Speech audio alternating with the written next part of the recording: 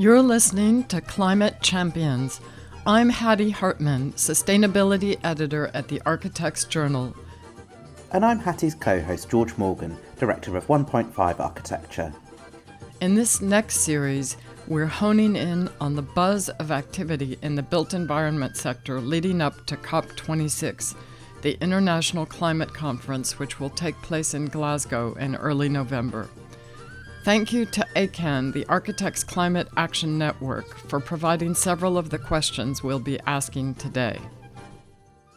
So my simple line to any client for any building in the education, workplace or residential sector is, unless you build a low carbon, intelligent, efficient, smart, enjoyable, flexible, long life building, you will have an asset that might be worth nothing by the time you've finished it.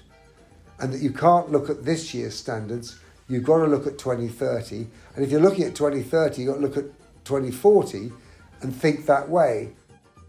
Today we are bringing you a Royal Institute of British Architects special. First we speak to Simon Alford, just 3 weeks after he has taken up the presidency of the RIBA.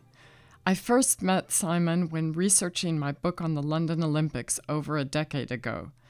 Sustainability was definitely a niche topic then, and no one in the built environment was talking about climate emergency. Today we are speaking to Simon about his advocacy role at the RIBA in the run-up to COP26, as well as how his practice, AHMM, ranked number 4 in the AJ100 with a permanent staff of almost 500, promotes sustainable design in the delivery of projects. Our second guest will be Gary Clark, Principal in HOK's London office and Chair of the RIBA Sustainable Futures Group and lead author of the RIBA 2030 Climate Challenge Targets. This week, the RIBA, together with Architects Declare, released an important report called Built for the Environment. The RIBA and Architects Declare will take this report to governments at COP26 to highlight the potentially transformative role the built environment can play in addressing climate change. The report is an ambitious call to arms with many detailed recommendations about the policies and regulations and actions needed to make meaningful change. It's available now on architecture.com. We'll put a link in the show notes. And tellingly, the cover image is a project in Rwanda, the Rwanda Institute for Conservation Agriculture by Mass Design Group. This is a report with global ambitions, and at 60 pages, it's absolutely packed with useful information and references, and the summary recommendations are just 3 pages. I would urge everyone to download it and have a close read. Simon, it's great to have you with us today. Would you outline the background to the report, who exactly your audience is, and summarize the main recommendations? It's very nice to be here, and thanks for the invitation. When I was President-elect, I was approached by an old friend, Andrew Waugh of Waugh Thistleton, about Architects Declare, of whom we, AHMM, are founding signatories, about an idea that we should do something to bring not the architecture profession, but the built environment profession and construction industry, under one umbrella, try and bring them together. And, he and Maria Smith, who's both Architects Declare and RIBA Council, and I sort of got together and had a chat about it. And then I took it to the RIBA with the idea, under their guidance and leadership, that the RIBA should be a generous and open host.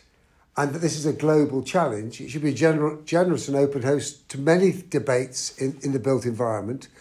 And that if the RIBA could host it, because it has the facilities and the platforms to do so, as an RIBA and Architects Declare joint summit, it could then be open and global.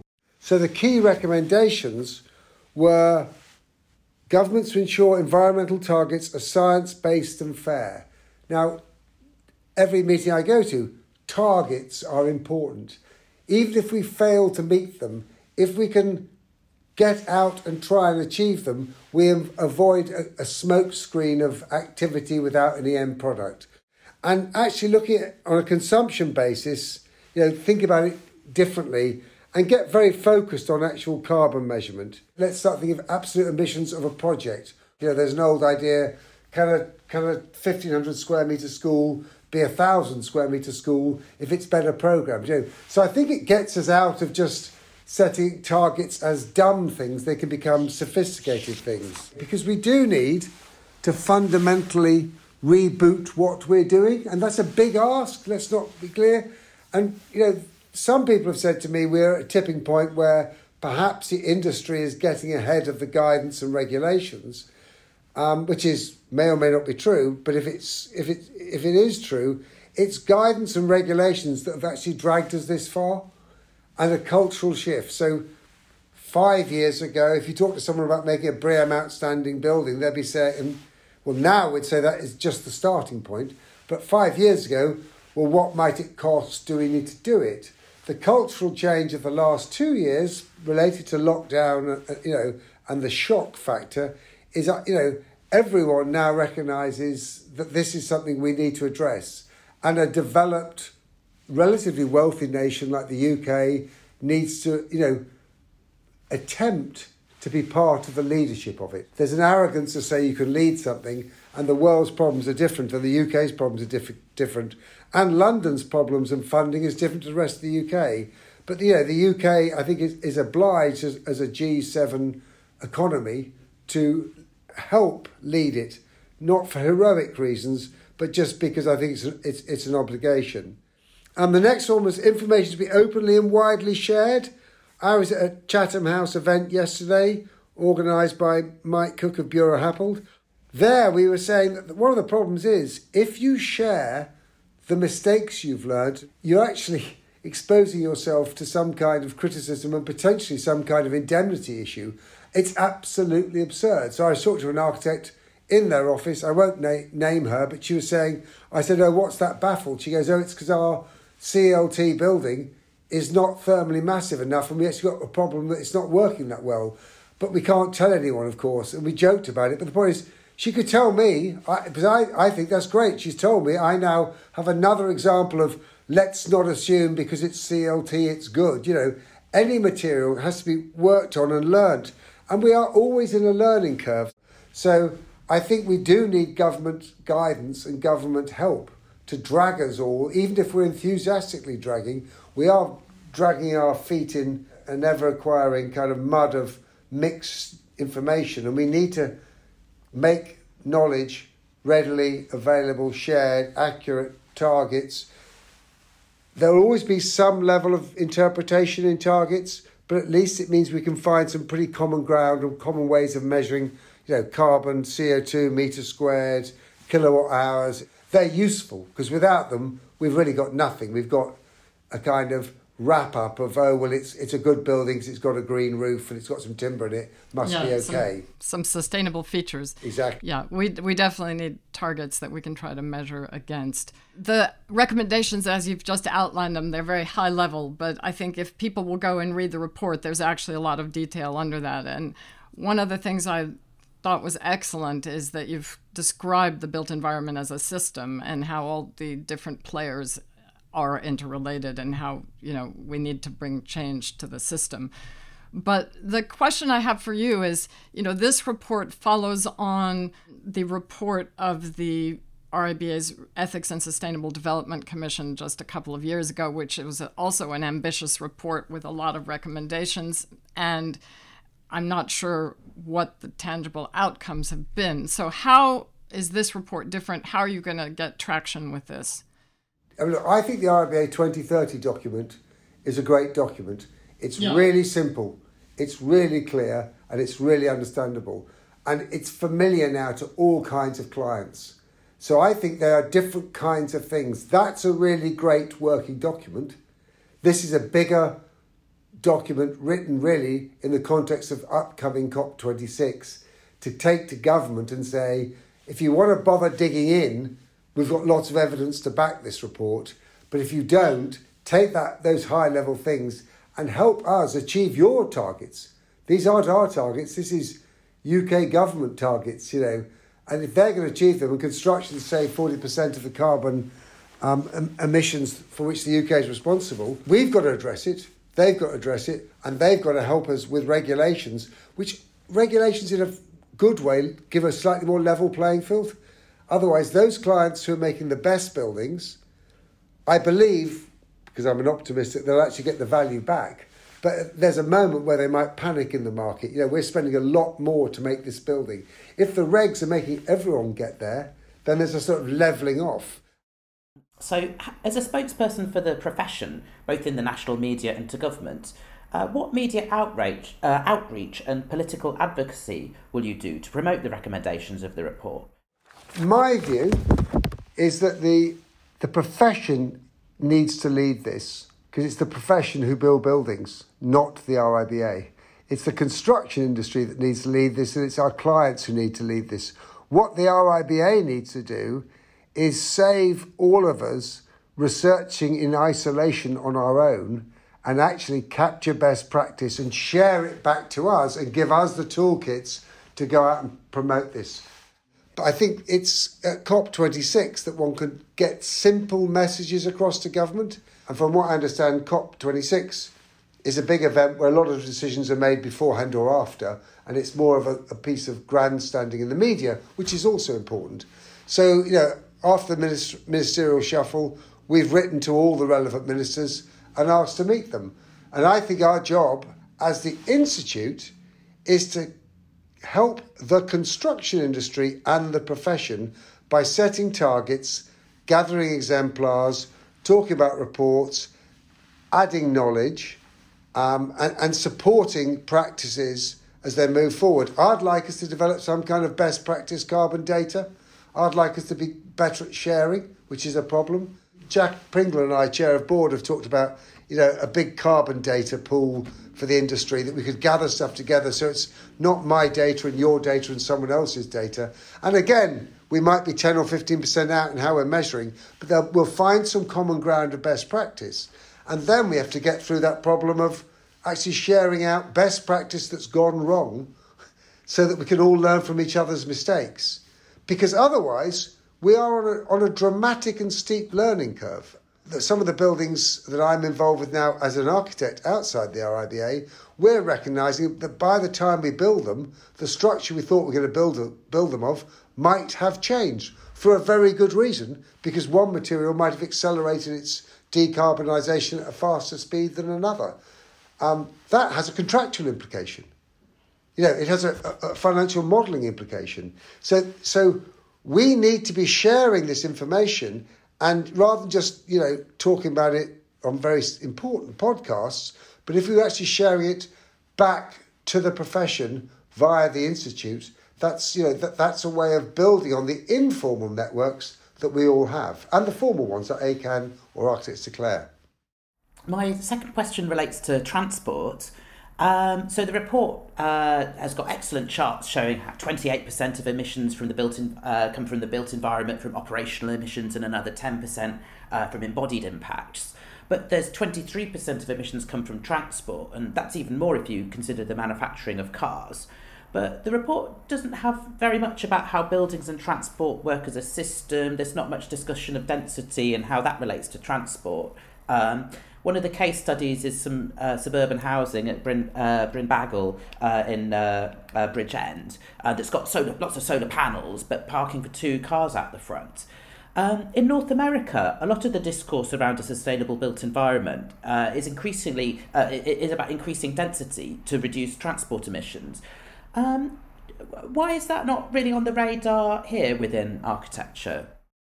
I suppose that with any report, there's always an area where you could say that, you know, that could have been covered too. On transport, it's absolutely vital.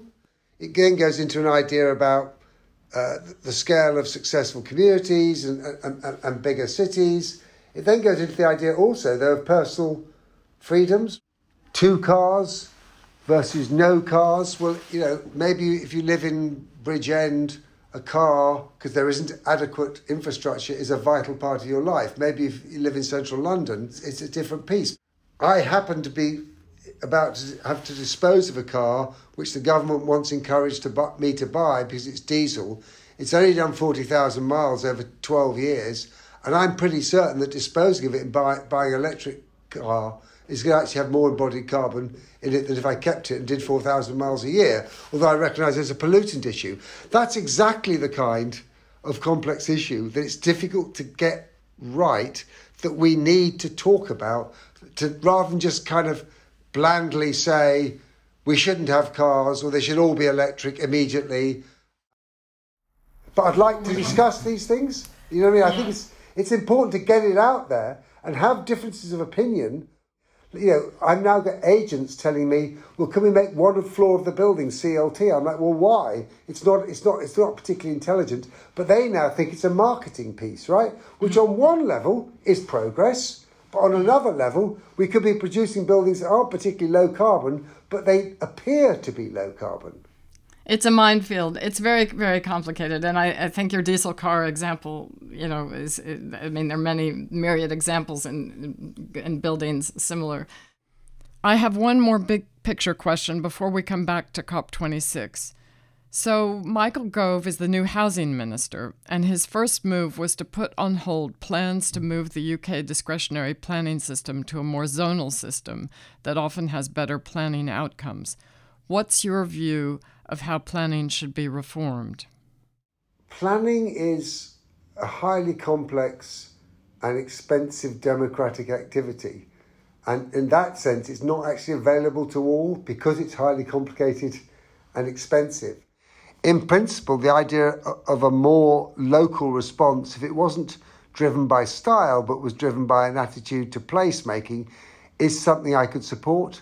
If you look at pretty much the edge of every town or village, that's where you see, in my view, the worst kind of cookie-cutter development, dropping individual houses on a road network. It's sort of detached at all costs. It's a kind of uniform misery. It's presented as what people want. I actually think there are better models. We are working as a practice on other models, which are about connecting those places to those towns and villages so that the schools aren't depopulating and closing. So new communities can bolster, engage with old communities and become extensions of those communities rather than separate satellites relying on the two-car scenario that George was talking about.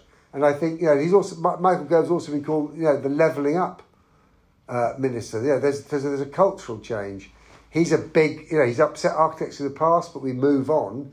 I think he is a big ideas person, and he's known to be good at delivering. So I think in a sense, that puts the environment right up the agenda.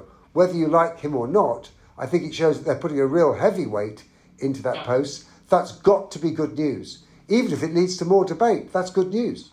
Mastering sustainable design takes time, upskilling and learning a lot of technical information, researching different materials, working out ways to design that work aesthetically while taking on board a lot of constraints. So there's various sticks like the competence criteria, the 2030 challenge. What about carrots? How can the RIBA support architects' fees so there's time to work on, to do the extra work that sustainability requires? We all like carrots, but I don't think there would be a fixed fee scale. The RIBA has a recommended fee scale, and I'll be very brutally honest to you, and understandably so, in a difficult time like we've had in the last 2 years, unfortunately, for obvious reasons of cash flow, fees have been dropping. Someone said to me, well, there should be a compact of architects who won't drop their fees. I can assure you there'll be a compact of architects who will sign up to not dropping their fees, but because of an economic pressure, because they're trying to pay for their staff properly, they will drop their fees. Personally, I think if we build up architectural confidence, we project ourselves more strongly to government and the public, then they will be prepared to pay more fees because they will see more value in architecture. If someone's seeking to get architecture on the cheap, then they're probably not the client you want. What the RIBA can do, though, is mean that you're not doing all that research you're talking about because you're building on the back of a body of knowledge. I have a question for you about the 2030 climate challenge targets and their revision over the summer. I think there are minimum targets. I think, you can challenge particular pieces of it. There was a piece of work done to kind of try and benchmark these across with feedback and experience. But I think we've got to say they're minimums, and they've been reviewed in one way. They can be reviewed again as we move forward. But I think there is a danger that we set things that become beyond the bar, and that people don't get there. So I know you can get there. I've personally, I think on an office building, the lowest we're getting to is 500 kilograms of carbon a metre squared. But I have to say, that's employing some of the best consultants around in an extraordinarily expensive journey of research that George was just talking about. And we think it's very difficult to get much below that in the world we live in now, but maybe we'll get lower in 3 or 4 years by the time we build that building. And we're also saying we've got to continuously monitor, because something we think's lower might go higher. One last question on the RIBA. It relates to the vibrancy of Portland Place during your term as president. There have been numerous thorny debates recently, mostly online, around topics such as demolition, greenwashing, aviation is a big one.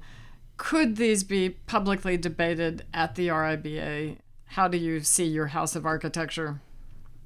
That's how I see the House of Architecture. I think the Architects Declare and the RIBA Summit is an exact example of that. It's accessible, it will be on the internet, it will be globally accessible. So to me, that virtual thing becomes incredibly important. I do think, and not just because I'm a Londoner, a very simple view on 66 Portland Place. We've got, 920 years left of a 999-year lease. We can only use that building as the RIBA. It is not an asset we can sell. So we need to make that building properly accessible, full of architects and the construction industry debating issues. Because I think what that means is we will actually learn, and we will avoid the problem of comfortable mantras, which is, we've got to build 400,000 homes and we must build them using system building. That's all the estates we're demolishing since the Second World War, because speed and unit numbers were the only target, not place or quality of home. And they were done by very committed people. But, yes, the RIBA should absolutely be a place where that happens. In fact, Louis Hellman did a cartoon of 66 as a fun palace with a queue of people going in there. That might be a little bit optimistic, but I do think that's how it should be. It was when I was younger that Tuesday night were an amazing series of lectures by, young architects, old architects, award-winning architects. The ground, lower ground, the Jarvis and the first floor, to me, should be packed full of architectural debate and discourse. That building, rather than be a place for sort of dentists and soap salesmen, should be a place where actually, when you go in there, you will discover things that you didn't realise you were interested in. Basically, the government needs intellectual property. It needs ideas to drive things forward. So we should be capturing best practice and ideas and debates so that when they're talking about how we should redo planning or how do we retrofit cities, we've got discourse that is actually bringing that to the attention of the public, and government. 2 years isn't very long, Simon, to make this all happen. But I think it's a cultural shift. There's a crisis, carbon, COVID, access into the profession, the face of the profession, affordability, diversity, and then there's cash. And if you put the two together, there is a chance. So this isn't what I've talked about. Is not my vision alone. I happen to stand at a particular moment in time. If you reboot the Institute as a more open force that harnesses the intelligence of its members in the construction industry, it will naturally become successful, regardless of the particular views of presidents who will come and go. We did want to ask you a few questions about AHMM. I know you've had a sustainability toolkit for some number of years. Can you describe it briefly? We've grown from a small to a large practice. We're able to resource these things. They're part of the conversation we've just had. I'm imagining in a sense, what we do is what the RIBA needs to do for us and everyone else is actually gather data.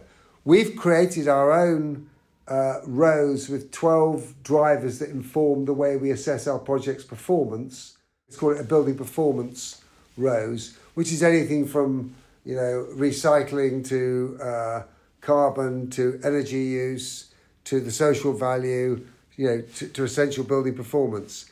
That is measured at every stage of the project by the team within the office, the design team working with the building performance team. We've dropped the word sustainability because Dr. Craig Robertson, I think quite rightly, says it's too loose, and performance suggests measures, so that's a good thing. And that team grows because although there is a world of amazing consultants with a huge amount of information out there and knowledge who we want to engage with, we actually think it needs to become a fundamental part of what we do. So by the time we talk to them about solar load on our building, we've already been thinking about that from day one in the design and done quick modelling of it. So we've visited together your white collar factory project at Old Street, which embodies many sustainable or performance principles, let's say generous floor-to-floor heights, self-finishing materials, windows that can open at a high level. It was designed several years ago now, before embodied carbon was really a hot topic.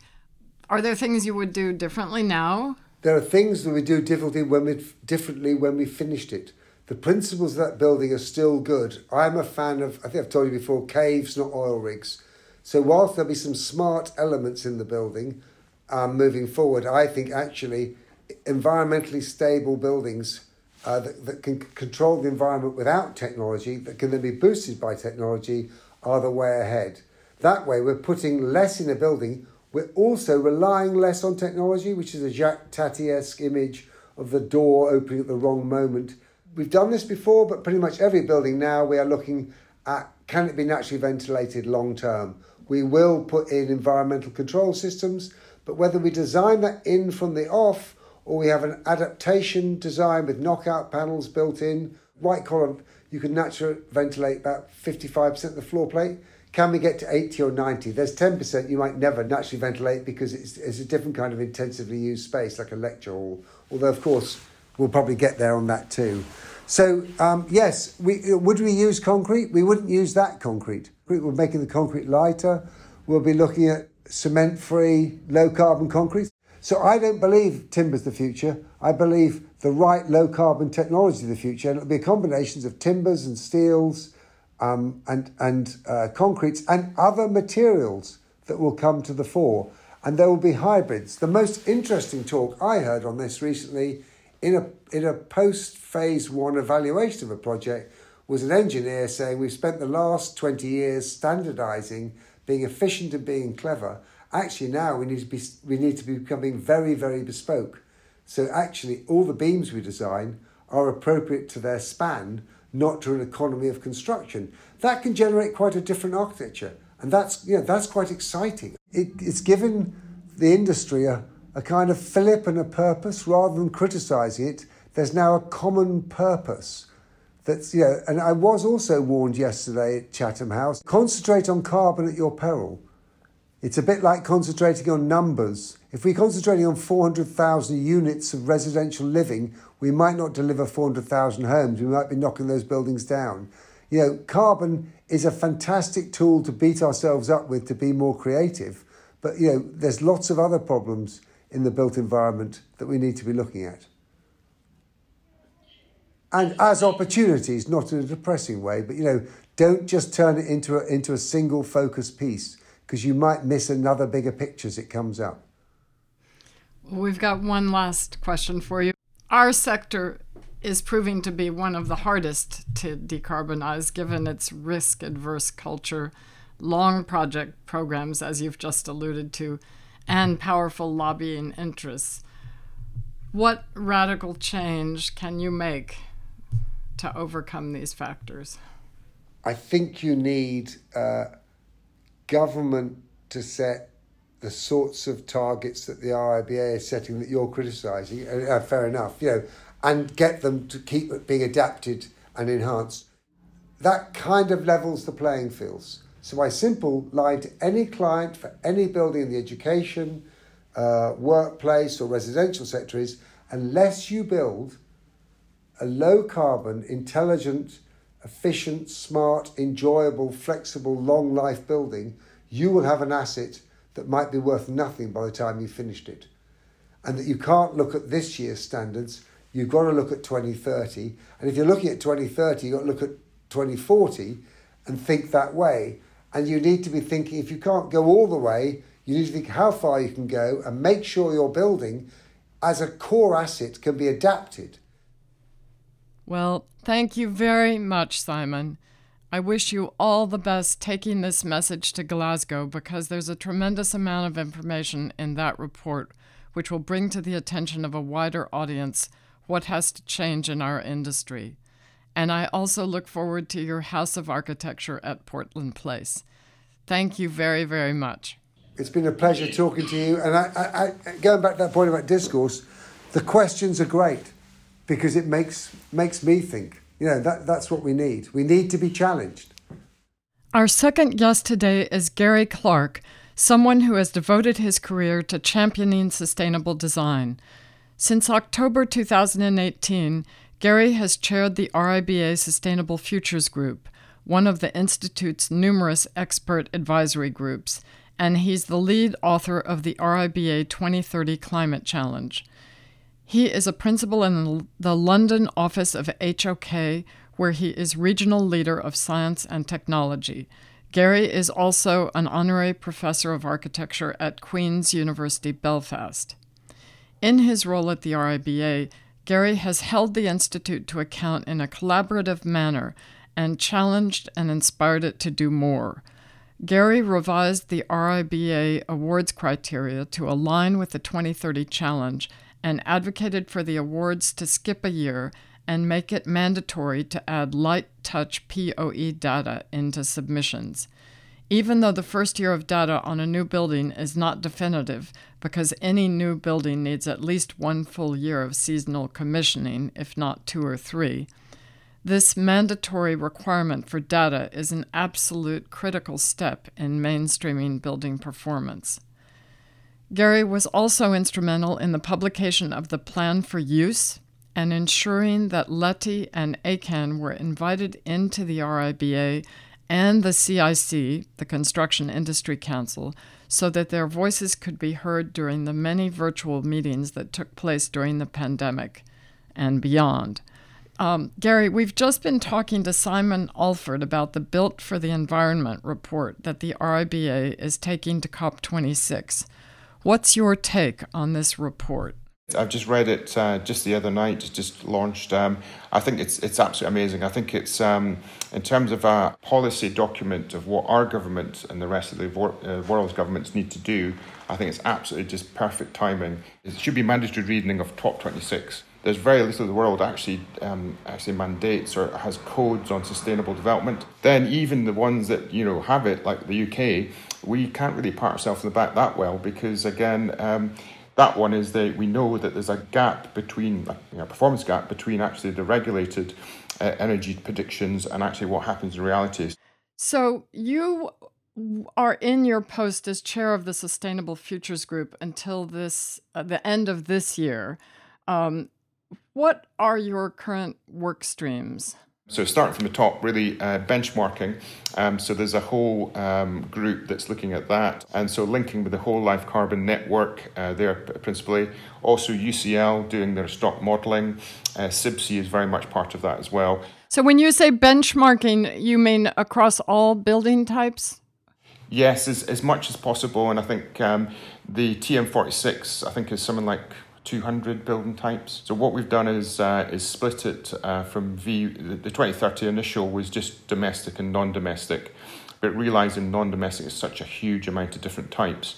So the second version is trying to split that up into follow the data sets.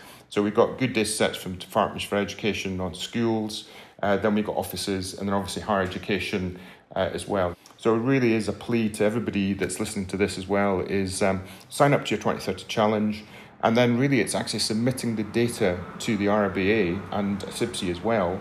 And the more data we get, the better the benchmarking. So are there other work streams within aside from the targets that you're working on at the moment?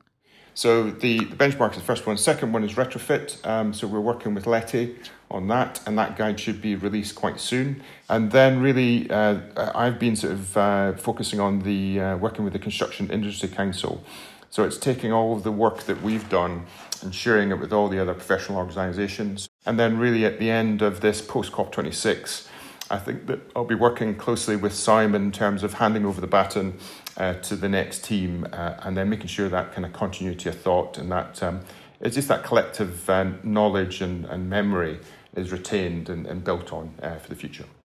I want to come back to the 2030 targets and why they've been revised, or as some people are saying, diluted. For example, and I think I've got this right, the original target for domestic buildings was 300 kilograms of CO2 per meter squared, which aligned with the Letty target, and that's now been more than doubled to 625. And a scheme like Goldsmith Street, which has a timber frame and cellulose insulation, but brick cladding and concrete foundations, meets the original target of 300. Isn't 10 years to get to a target that's twice as lenient? It seems that's too lax. We're in a climate emergency. So why have they been revised? So coming back to the first one, when we did the first 2030, that was done very quickly. And we interfaced with the key stakeholders in that one. From an embodied point of view, it was Simon Sturgis and Jane Anderson. We looked at some of the modelling stock in terms of embodied energy, working with CIBSE and others, and the UCL on the actual operational side. So that's really where that first cut came. And then really, it was really thinking about the benchmark, the starting benchmark. So again, what's happened in V2 or the work last year is when the data really kind of was analysed in more detail in terms of the embodied carbon group. This is the whole life carbon network. What they found is actually really disappointing is that the benchmark where we are now is worse than we previously thought. But then the aim was to still apply the same percentage reduction, because we felt that 50% for an embodied carbon was actually quite challenging. So hence that's why it's been so the benchmarks have been rebased, and that's why it's kind of came out with the change.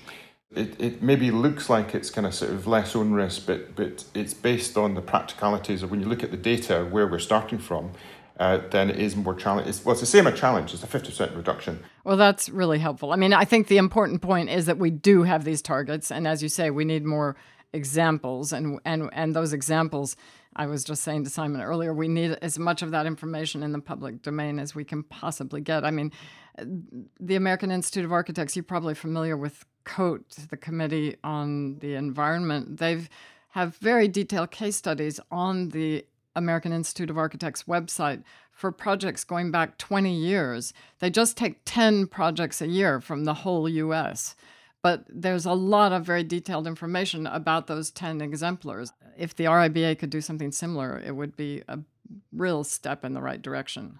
Yeah, so Hattie, just on that one, that is the plan. We've looked at the awards criteria, and really what it is really toughening up. So I think we give everybody notice that actually that last year you could submit, but then you might not have the data. The next iteration, so next year, you've got to submit data or you won't be considered. That is brilliant. Another question. Can you briefly describe the plan for use for our listeners and explain why it's so important? It's this whole thing. We've been talking about the plan of work for 50, 60 years, but actually the plan for use, how the buildings are used and operated, has always been a little bit down the chain. So you've got to include the people that's going to run the building and the users as part of that process. And listen, it's not rocket science. I think good architects, we do that as a matter of course. Then what happens, you go through the process, you hand over those batons to the contractor, and then together then you hand over that baton of use to the user back again. And what it does is it prepares you for post-occupancy evaluation at the end of the defects period. If you start off and you say, I'm going to do a POE without doing a plan for use, you will be disappointed because your building will invariably not actually perform. And so all you're going to do is shine a light on actually the things that you haven't thought about. So that's why the plan for use is absolutely critical if you're going to do a POE on your building. Well, thank you, Gary. And really, you've just achieved an amazing amount during your 3 or 4 years that you've been doing this. And thank you very much. And I'm sure we'll be talking again soon.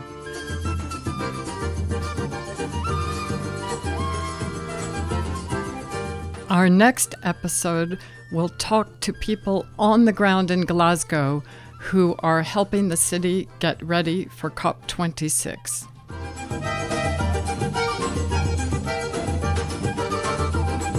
You can find the show notes for this episode at www.architectsjournal.co.uk/podcast, where you can also catch up with all our previous episodes.